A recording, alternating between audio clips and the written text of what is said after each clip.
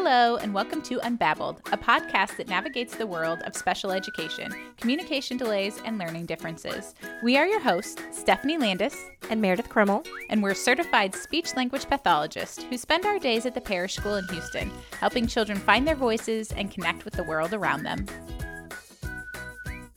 In this episode, we sit down with entrepreneur Julie Friedman of Young, Wild, and Friedman. She discusses her journey to bring sensory-based play into her home, her inspiration for starting her sensory kit company, and how incorporating sensory-based play has positively impacted her children's development. Throughout the episode, Julie shares stories from other families who have had similar experiences and provides tips and simple steps parents can take to bring sensory-based play into their homes. While it can sometimes be a bit messy, the result is always worth it. We hope you leave this conversation inspired to play. Welcome. Today we are very excited to talk to Julie Friedman, who is a mom, an entrepreneur, and just a general awesome person. And we're really excited to talk to you about your journey with sensory play. So welcome. Hi, thanks for having me. I'm excited to be here. So for anybody who isn't familiar with you and your story already, can you just give us a bit of a background on what got you personally interested in exploring sensory play? Yeah, totally. So our oldest child, Evie, actually goes to the Parish School. It's been such a great fit for her. We're so thankful for that.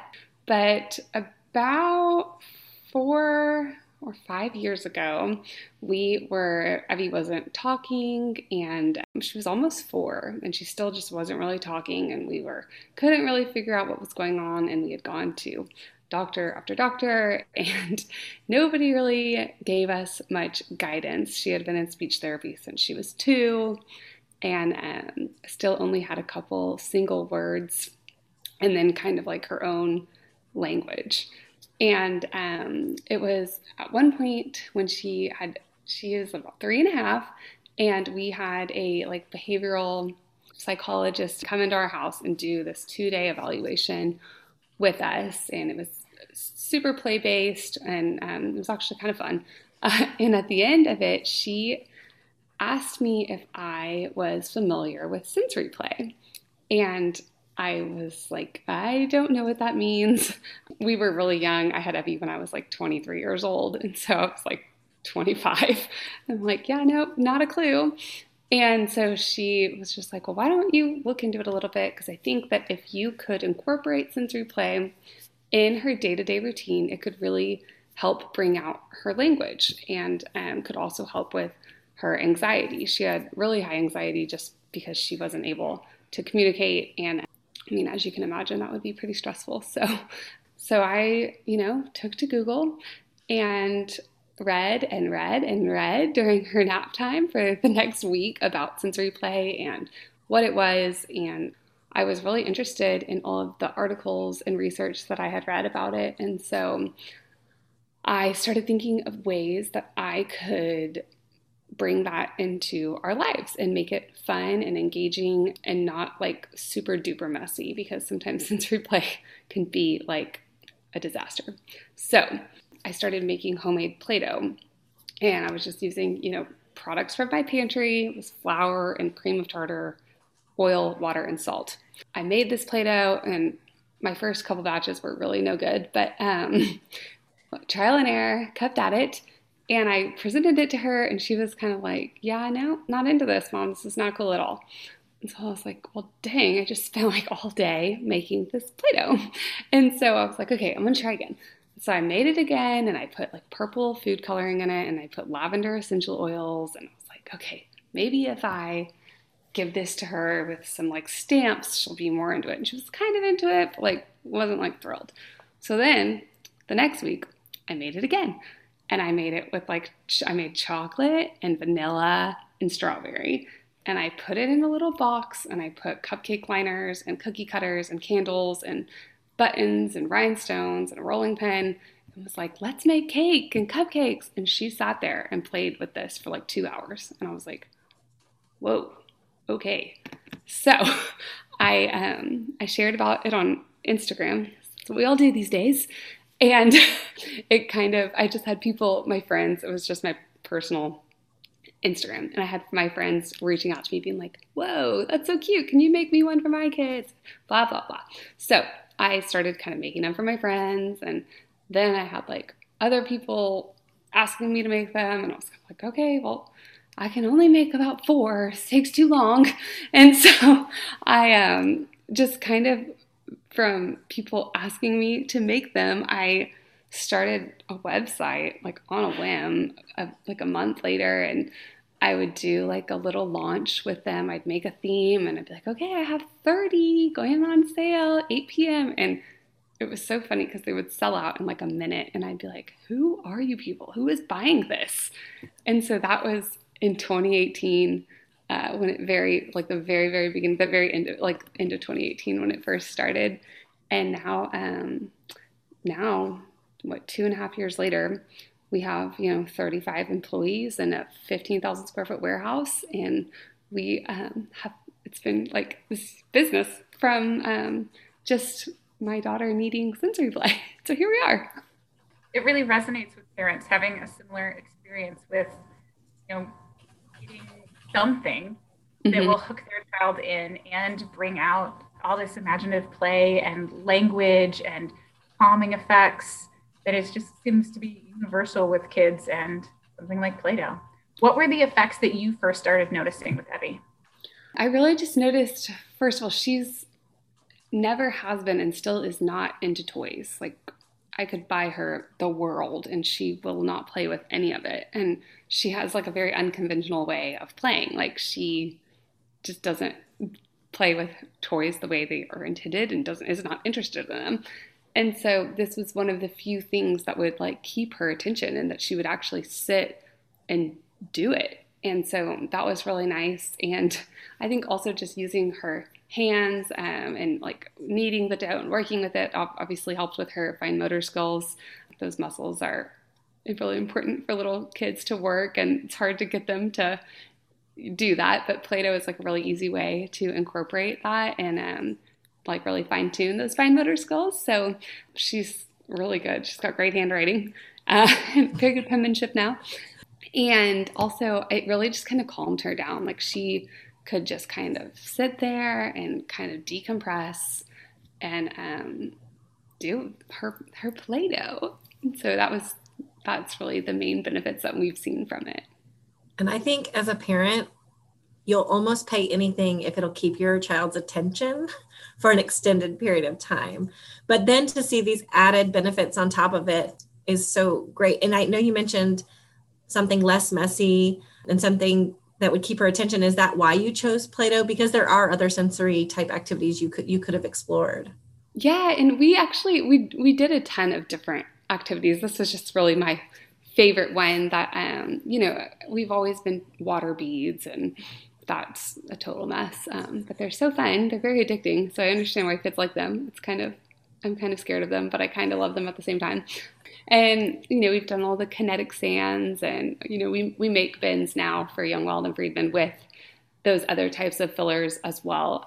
But I think the Play-Doh, there just wasn't anything, like, people were selling kinetic sand and you can pour your own rice in a bin and that's no big deal. But there was no product like that. There is, the Play-Doh brand with their yucko little stinky, tiny things of crumbly dough, and I hated that stuff, and I never would let my kids play with it because every time they did, it would just like crumble all over my house and stick on my carpet, and I was like, I hate those.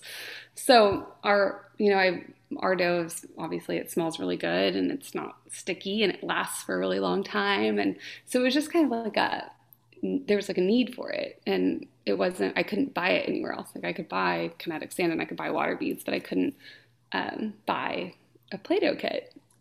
Yeah, and I love that you bring themes into all the kits, because I do think that takes the interest level up, and you get to see a little bit more, maybe other play skills and pretend play and language come out with that as well. Yes, totally. The kids will like create an entire world with their kit. Like, we have a little pet kit, and it's really fun to see. My kids will, they'll make the dog food, and the dogs will be lining up to go out to recess, and they have like it's really neat to see like what they say and what they imagine. And it's really true. Like, with these kids, their imaginations really do just run wild. It's like you just like pop a can of worms with it. I always get emails from moms that are like, I have never heard my kid play like this before. Like, he created this entire world and sat there for 3 hours and cried when it was time to go to bed and didn't want me to put it away. So it's like, it's really neat to get those emails with people feeling the same way we did about them. I think that Play-Doh for some kids, without having little toys and like the loose parts type play added into it, can be really overwhelming because you're giving them just like a blank slate and being like, create.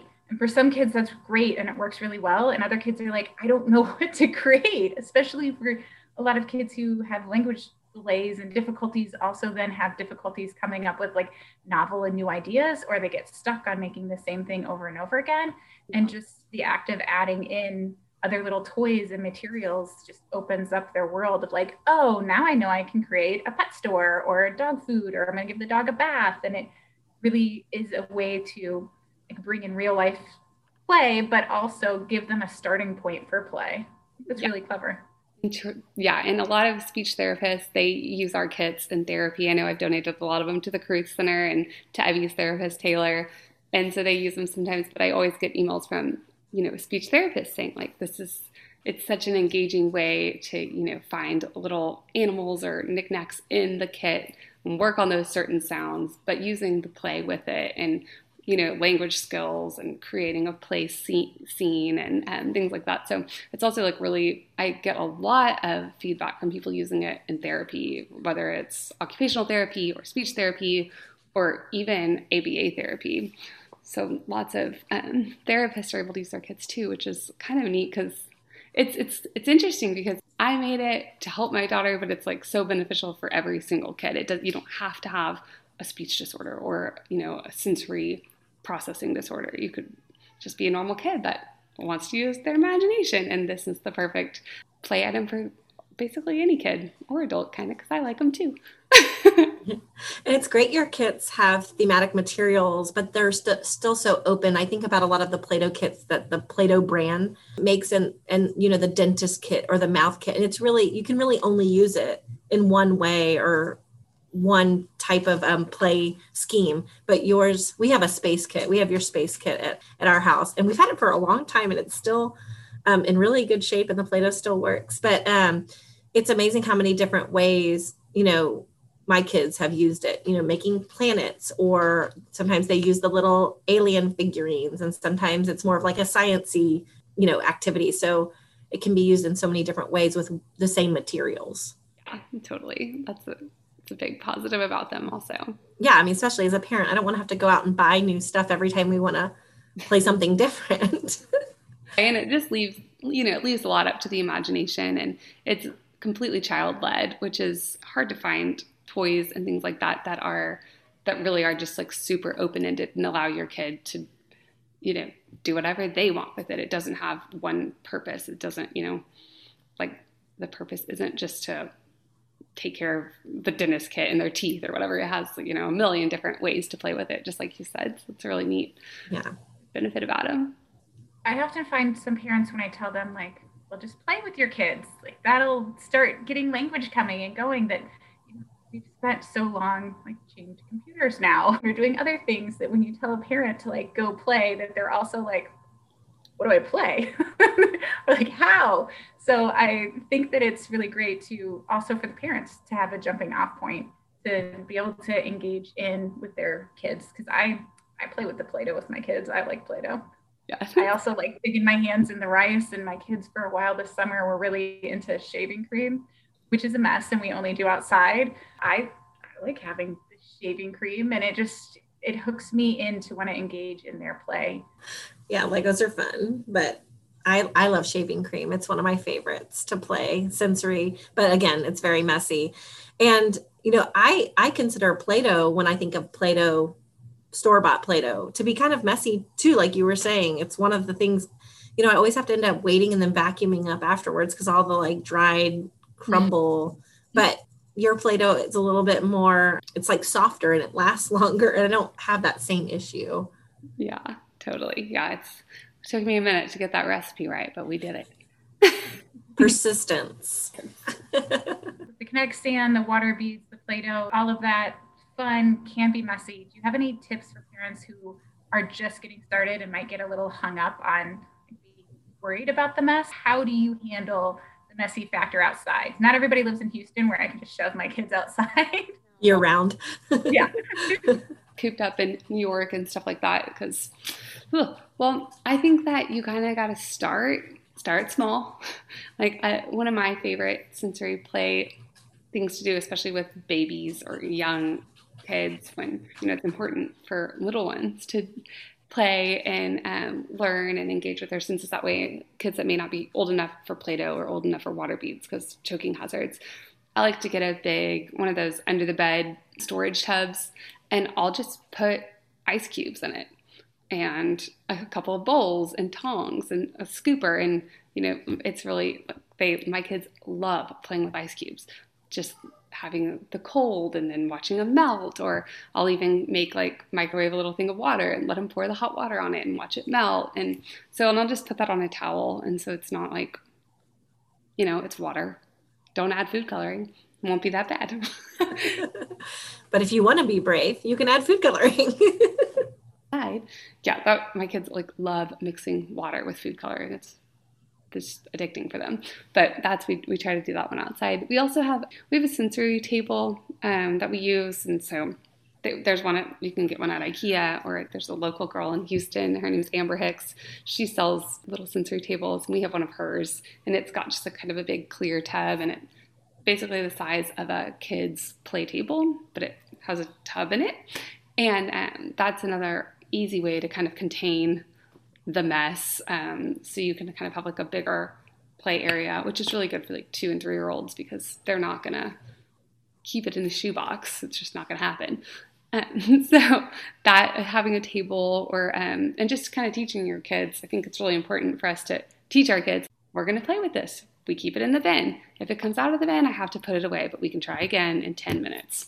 And just kind of reinforcing that and teaching them how to play with it, just like you teach them how not to, climb on your dining room table. It's the same kind of concept that if you teach them and take it away when they don't do it and then present it again and say, let's try again, they'll get it. And then you can be braver and move on to shaving cream and water beads. You've talked a little bit about the feedback you've received from speech language pathologists and other occupational therapists, other therapists. Have you received a lot of feedback about seeing some of the benefits that you've seen in your own children from other parents?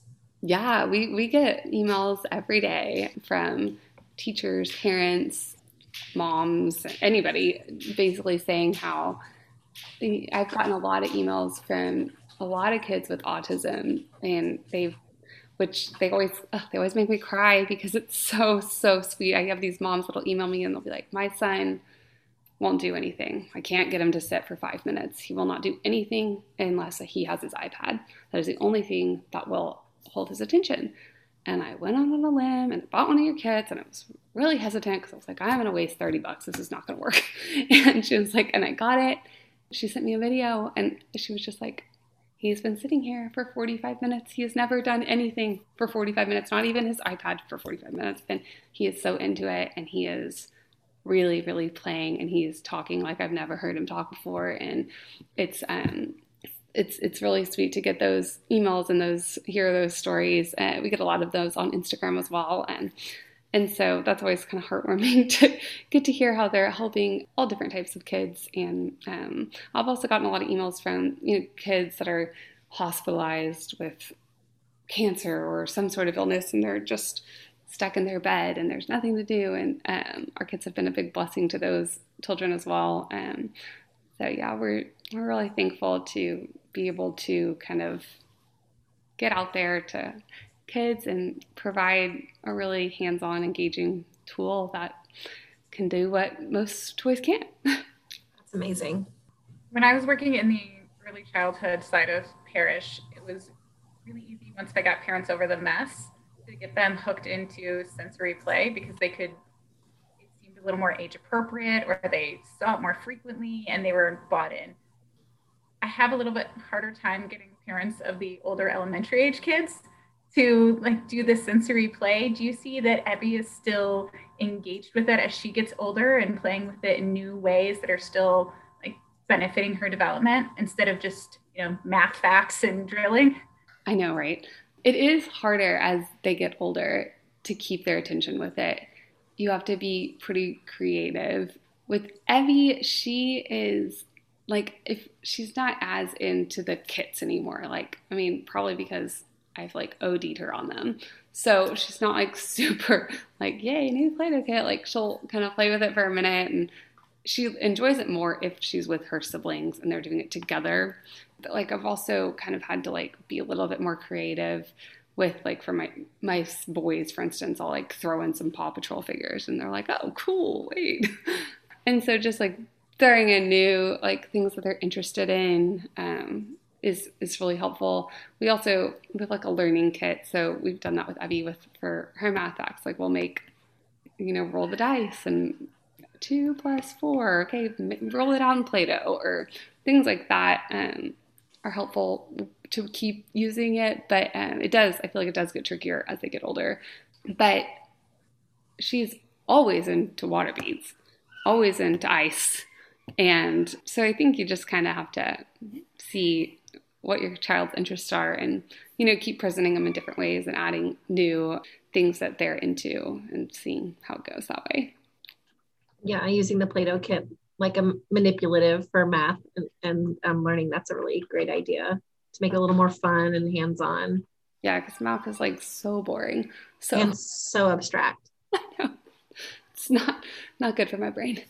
I found that if I can bring in the sensory aspect of it with my first grader, then she's more inclined to do things like sight words, or even if we just let her do the math in a tray of shaving cream, or if she can pull manipulatives out of rice bins to count them for math facts, or writing her name in the sand, or we'll do a tray filled with salt or cornmeal and she can write her name in there, that she still wants some of that sensory input to regulate her body or just make it fun. And then I think that sensory play still can be really useful with older kids. Yeah, definitely. And it still calms me down. Yeah, but I'm probably just a big kid. Yeah, it still has the same benefits. Yeah, it definitely does. Yeah, I think about the rake with the sand. Oh, yeah. And they put them on the desk. Yeah. When you're in a very, very calming. We have a sensory bin that has this moon sand in it, and he is obsessed with it. He's like, can you put some of this next to my desk? I want to do this on my conference call. Go into this. Yeah, I know, it's amazing. The next wave of sensory bins for adults. Yeah. For stressed out adults. I know. Coloring books for adults. Now we just need Play-Doh sensory kits. Let's do it. I just want to ask you, what is your favorite kit that you've made? What's your all-time favorite? Ooh, that's a tough question. I feel like I have different things from different kits that I love. We have a rainbow unicorn kit, and I'm obsessed with the rainbow swirly dough. I think it's so beautiful. I could stare at it all day. But I think, personally, my favorite one is the candy kit, because I love all those little tiny, I have them all over the place, little knickknacks. I'm planning out, as you can see, a little girly girl. I got high heels here. But I just can't get over all the little candy resins. I'm like, do I have a sensory problem? I could just run my fingers through them and pick them up all day. I'm like, these are so gorgeous. I love the tiny little gummy bears and the little lollipops. I think miniature things like that are so cute. I think I love the candy kit the best. Well, at the end of every podcast, we ask our guests if you have one piece of advice to give to the audience, and it can be about this specific or just, eat your broccoli or listen to your mom. Any advice that you want to give, what would your piece of advice be? Put people on the spot. It's my favorite.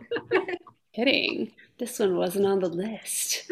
I think that it would have to be just not to take your life and your kids and everything too seriously. Just, we like to turn on the music while I'm making dinner, have fun, dance it out. Just let your kids be kids and don't take yourself too seriously. Don't hold yourself to too high of a, super mom expectation. Chicken nuggets are cool for dinner every now and then. You don't have to cook it all. You don't have to do it all. And just, give yourself grace. That's great advice. Now only to remember and apply it. Well, we thank you very much. That was such a joy talking to you today, and we appreciate your time. Yeah, well, thanks for having me. I love talking to you guys. Thanks, Julie. All right, appreciate it. Thank you for listening to the Unbabbled podcast. For more information on today's episode, please see our episode description. For more information on the Parish School, visit parishschool.org.